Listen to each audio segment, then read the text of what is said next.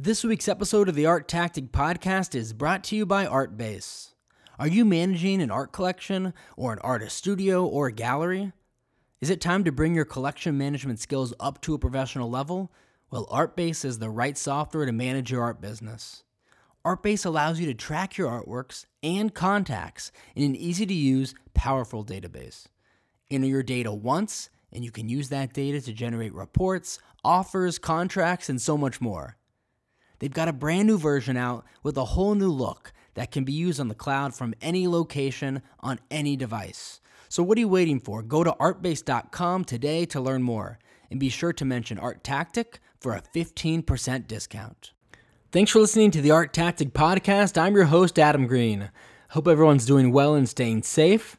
For everyone following the auctions this past week, it's felt like a whirlwind with so many sales at so many auction houses in both New York City and Hong Kong.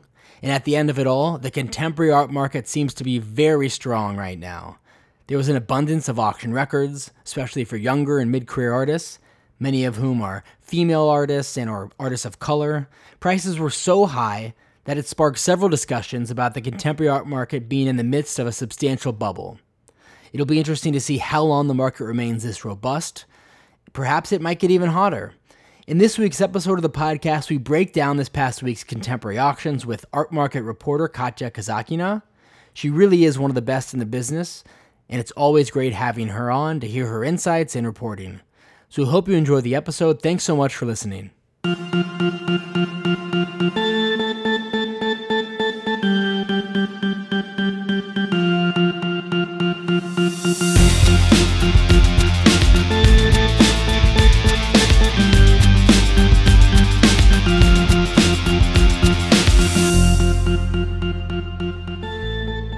Katya, thanks so much for coming on. How have you been?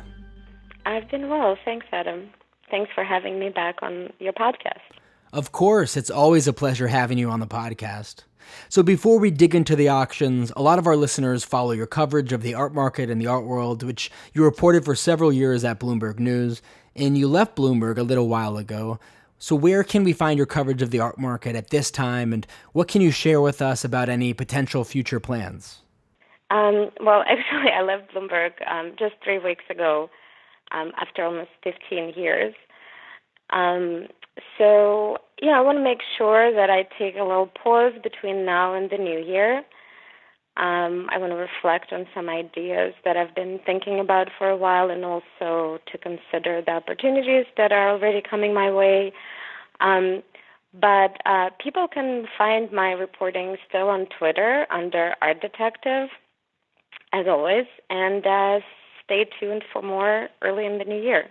Perfect. We will be staying tuned. That's exciting. We always enjoyed all of your reporting, so we can't wait to see what you have in store in the new year.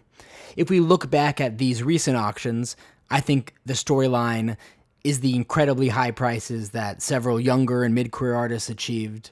And some of the feedback I've received in response to these sales is almost bewilderment at some of these prices and questions about the sustainability of the prices and just this heated market. What have the responses been that you've received about some of the high prices achieved this week at auction, and what that means for the state of the market right now and in the future? It's funny. I was on Instagram this morning. Somebody posted, a collector of contemporary art and emerging art posted, said that you could get 2 Haim Satins for 1 Matthew Wong. Yeah, I've seen a lot of people making comparisons like that as well. Yeah, that pretty much sums it up. I mean, I think we are in the middle of yet another very bubbly moment, which I think people who have covered the market and followed the market kind of can recognize pretty easily, right? Like, it feels bubbly, doesn't it? Yeah, I think so. I mean, you can't be sure you're in a bubble until the bubble actually bursts, and then you say, oh, we were in a bubble. And whether you're talking about the art market or the stock market or any other kind of market, most people can't time these things. So is this the end of the bubble or just the beginning of the bubble? I think it's sort of easy to think, okay, this won't last very long, but really people don't know that. Right, which makes art markets so exciting. So, let's sort of there are several themes, right, that we're seeing in the market right now. There is definitely a very prominent wave of Black artists, right, who have been rising, whose work has been prominently featured through the galleries, acquired by museums, and now the auction prices are soaring, right? We, let's say, I guess for me, a very interesting moment was at Phillips just, 2 days ago. The first lot was a painting by Amy Sherald, who, of course, rose to prominence with her portrait of Michelle Obama for the National Portrait Gallery. And, she's now represented by Hauser and Wirth. She paints very slowly, and so she doesn't produce many works. And I didn't realize that she actually, the painting was called Bathers, and it just depicted two Black women in bathing suits against this kind of a blue background.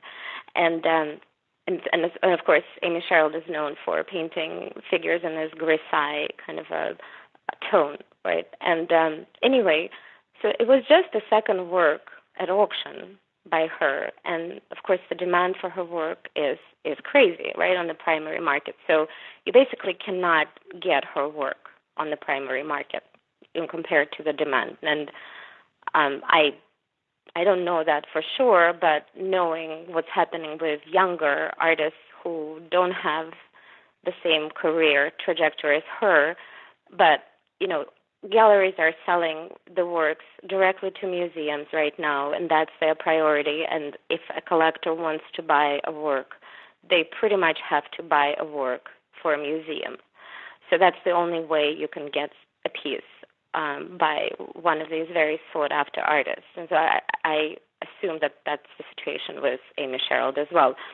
But, right, so her previous auction record was just the previous one work at auction was $350,000, right? And that was from a year ago. And in the past year, we've seen prices for artists like, Amoako Boafo go for close to $1 million. And so you kind of knew that a price for Amy Sherald is going to go through the roof. The estimate was at Phillips $150,000 to $200,000. And it was a really long bidding war. I mean, I'm looking through my notes. I don't know, 1, 2, 3, 4, 5, like at least seven bidders. Asia, Europe, U.S. I mean, David Normand, who is like very well-known impressionist and modern art expert, who's now at Phillips, like he was bidding for this work. So, like massive demand.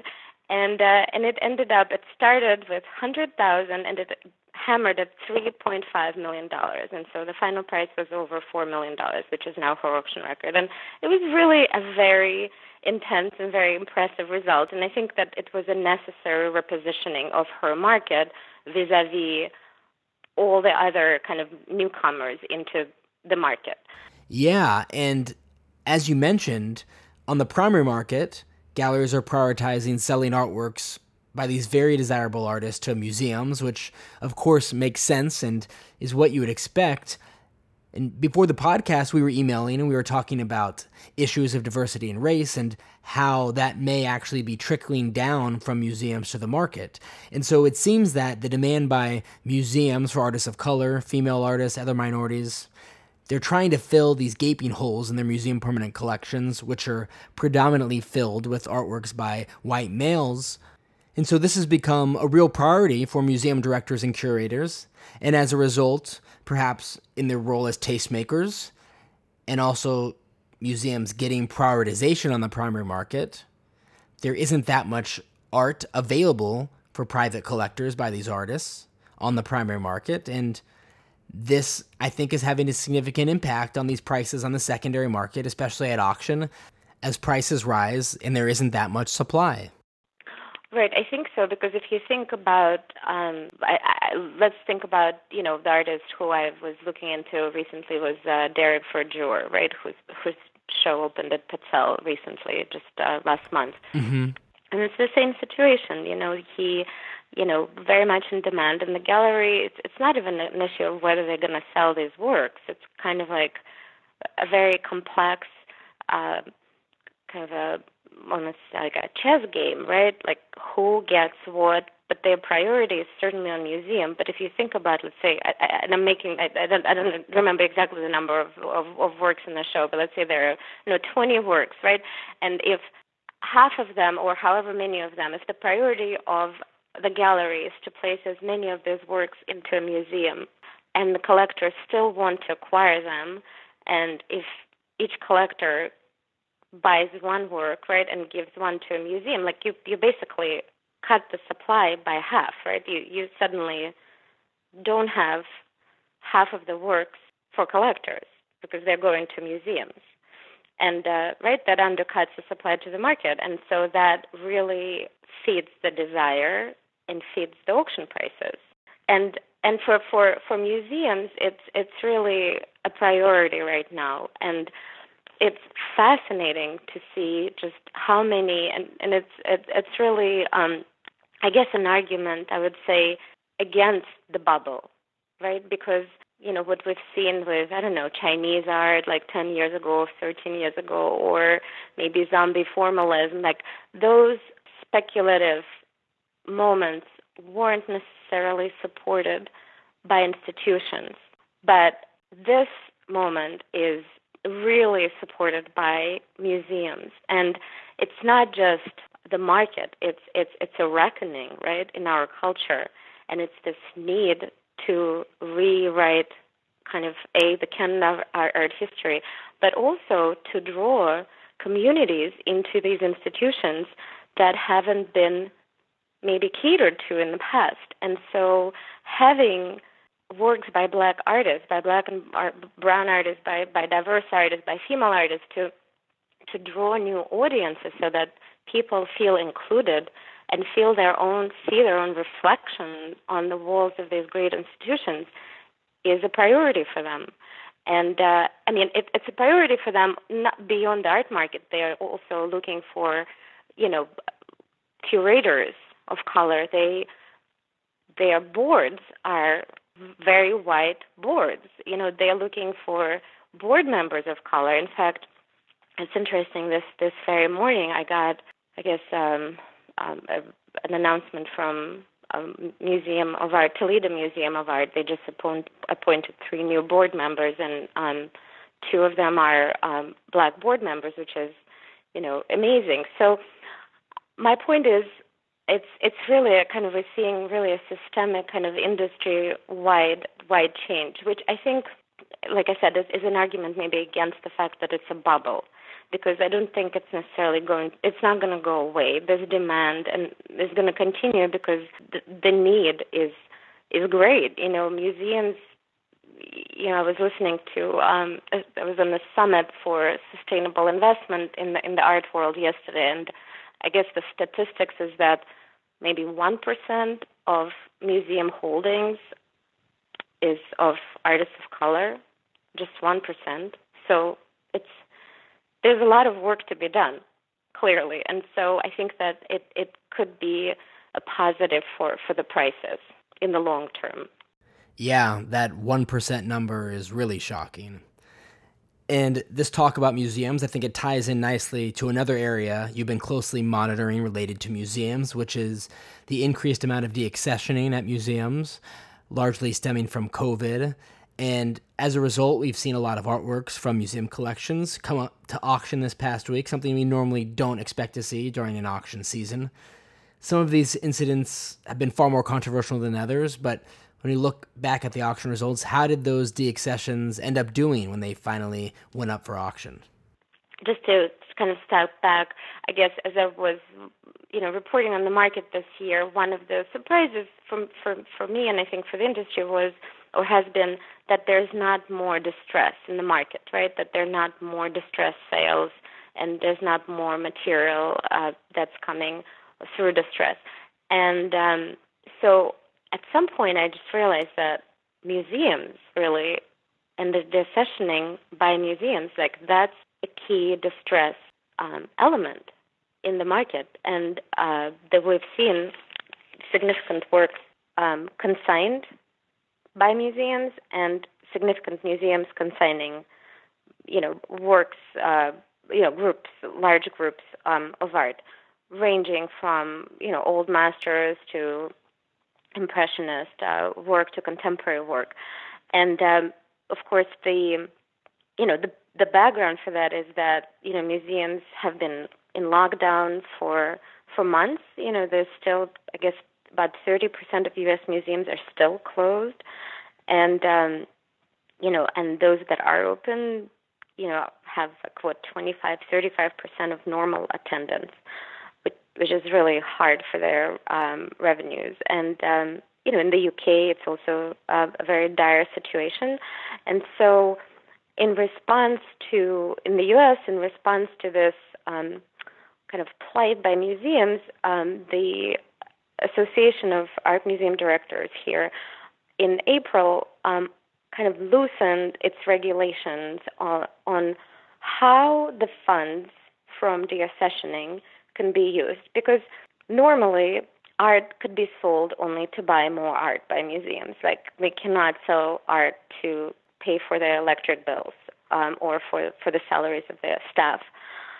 But for like the next 2 years, I guess through April 2022, the museums were allowed to sell art and use the proceeds for direct care of their collections. And each museum could define what that meant as long as they were very transparent in that definition, as long as they posted it on their website, et cetera, et cetera. And so that created a bit of a rush by museums to identify works and to take advantage of this looser regulations. And on the other hand, as we just spoke, the museums are facing, financial strife due to COVID, and also this pressure for more diversity among their collection, right? So they want to buy works by, young Black artists, for example, or female artists, or just to be able to take care of their collections and to pay their curators or conservators or whatever. And so as a result, there has been several big deaccessioning stories. One of them is the Brooklyn Museum, which consigned a large group of, which is raising, I think, $40 million for its endowment to take care of as part of this direct care of the collection.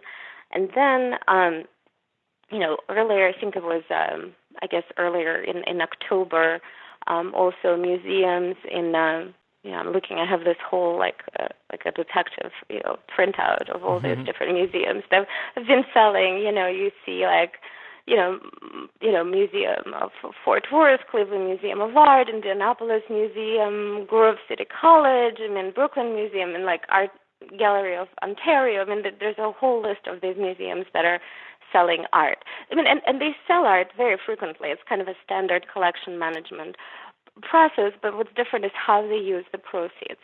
And, so Brooklyn Museum, one of the first things they sold was their only work by Cranach, this kind of old master jewel. They only have one. They don't have 12. There were questions about it. Is that the right thing to sell? Everson Museum sold a Pollock. Springfield Museum sold Picasso, and it's all the same, acquisition, care of collection.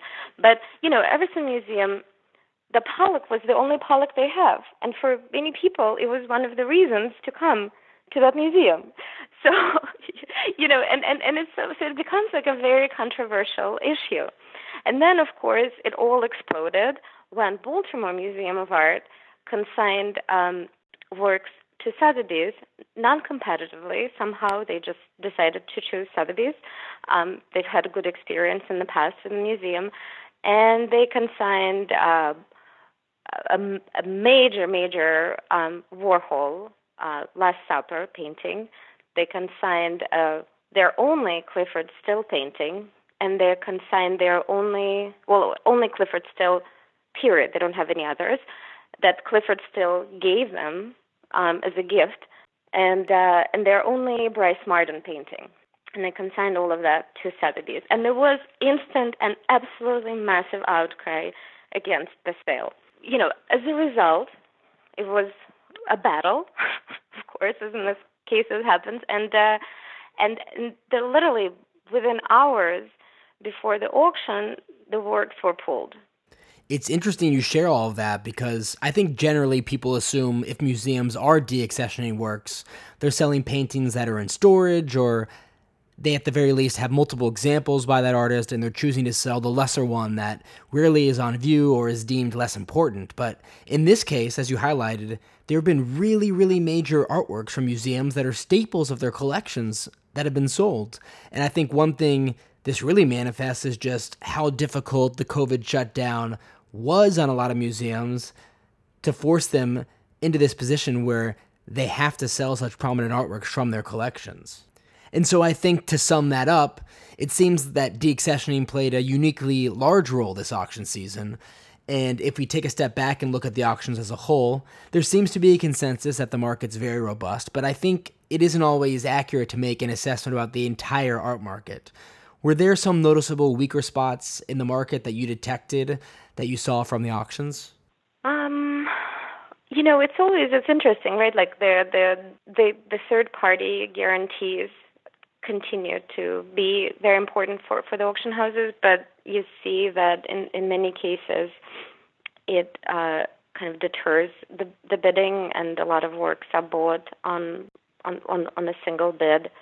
So it's risk management, right? Like we've discussed this over the years for the auction houses, and it's very smart kind of play by them, but it doesn't always create fireworks, right, for bidding. Like I was surprised yesterday, it was Sotheby's sale, and they had a Mark Bradford painting, which sold within the estimate, but I noticed that it sold for like $3 million, and I noticed that it had been at auction last time in 2017, and that price then was like 2.96 million. So that was clearly not a good return, right? It just made basically what it sold for before. So I was surprised by that because I guess it was something to look into. I don't know haven't looked sort of so closely into Mark Bradford's market, but whether it's indicative of a certain slowdown there, or it's just that the market has become so selective, and they really notice like nobody wants to overpay for anything, or there is no kind of, maybe the upside has diminished somewhat. And I guess that happens, right? Like we were just like the idea that you can buy a Soutine or Chagall or, I don't know, even like a de Kooning perhaps, or a small Picasso drawing, or a Matisse, I don't know, for the same price that some of the younger artists go to for, right? And so that's when, in my experience, those spikes begin to slow down, right, and to even out when, right, the upside kind of goes away, and also when you realize, wait a second, here's historic material that, here works by people who are in art history already, and they go for the same prices as these very exciting but untested artists, and then it becomes a different kind of a calculation. Yeah, I'm seeing a lot of people make those kind of comparisons as well, whether it's people doing polls on Instagram or just speaking to one another anecdotally about that. Right, because the prices get like heady. We're talking about millions of dollars at this point. But again, an argument against it. Look, I can talk myself in and out of any argument, I guess.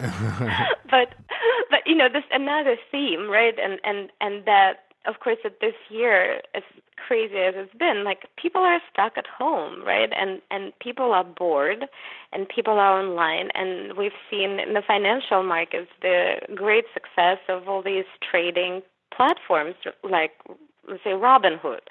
And people who are on those platforms, they look at the art market and they participate in the art market. Some of them participate in, things that are very heady and very investment, really driven, like fractional ownerships of art. But one company that offers that in the art world, Masterworks, has been incredibly busy this year. I've written about them, and I was surprised by how many, what a big buyer they've become. So they buy art at auction, they guarantee works at auction, and then they sell them to their members, fractional ownership to those works. And they've been very, very busy. And I know that the auction houses are aware of that, and they, I don't know if they're going to start selling fractional. I don't want to suggest that they're going to start doing that tomorrow, but that's a line of business. This is real business, and this is real money, and also it draws, and it has drawn a whole new generation of people into the art market.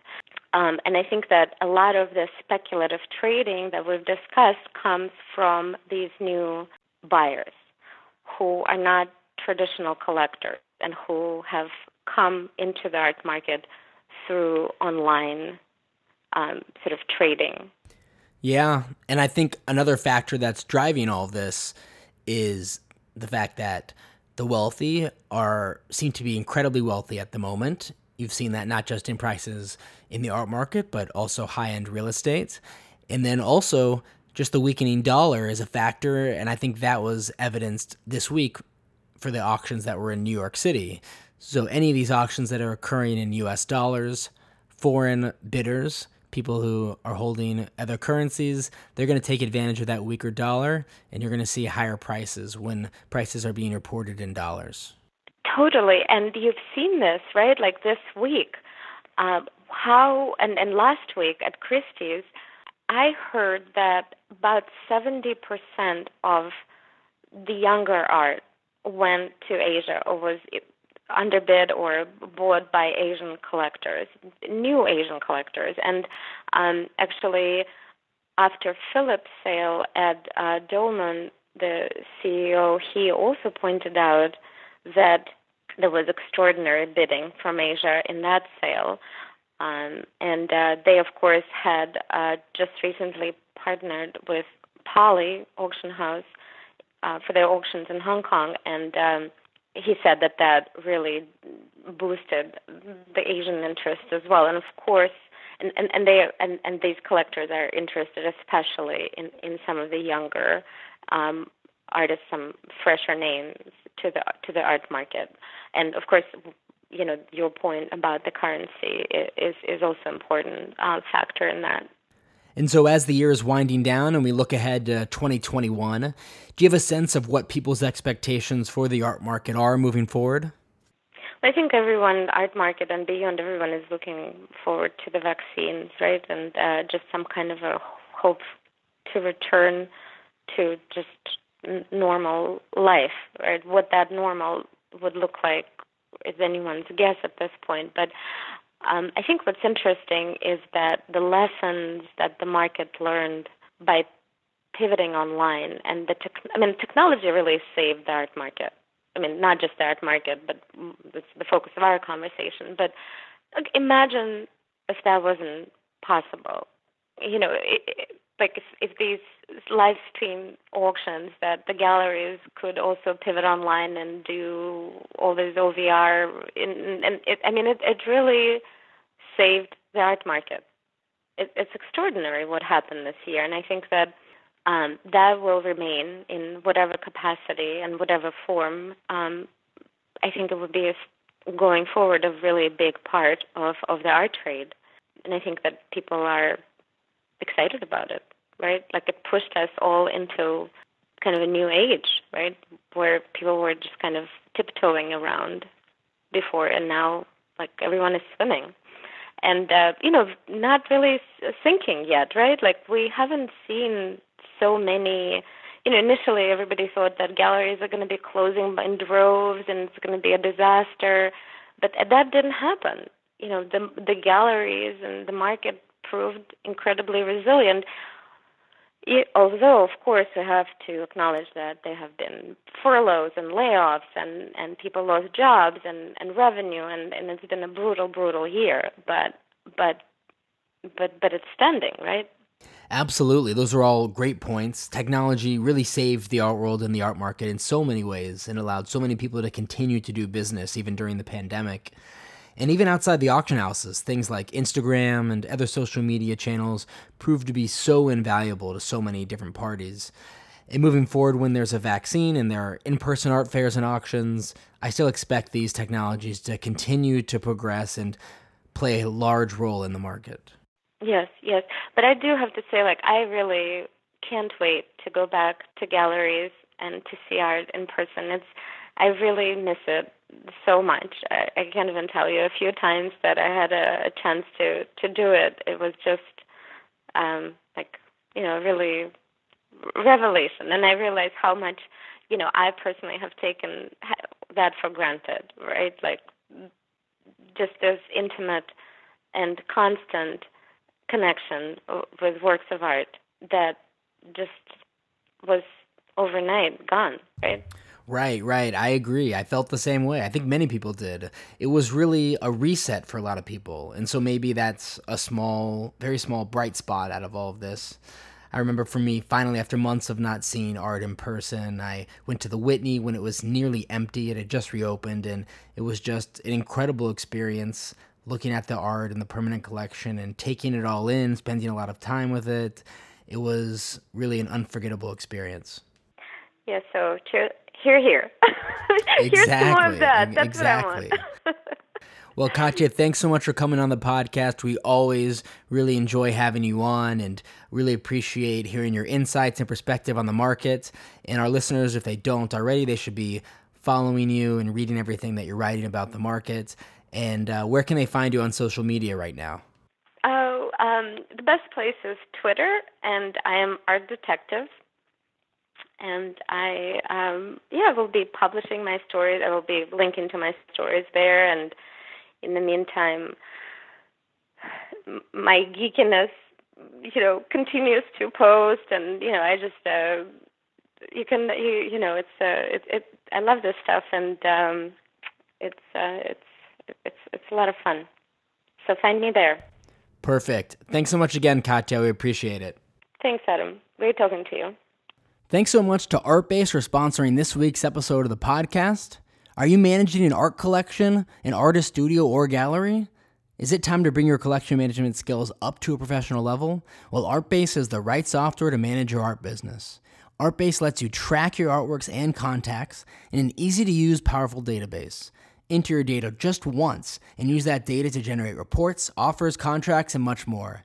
They've got a brand new version out with a whole new look that can be used on the cloud from any location on any device. So what are you waiting for? Go to artbase.com, that's ARTBASE.com to learn more, and be sure to mention Art Tactic for a 15% discount.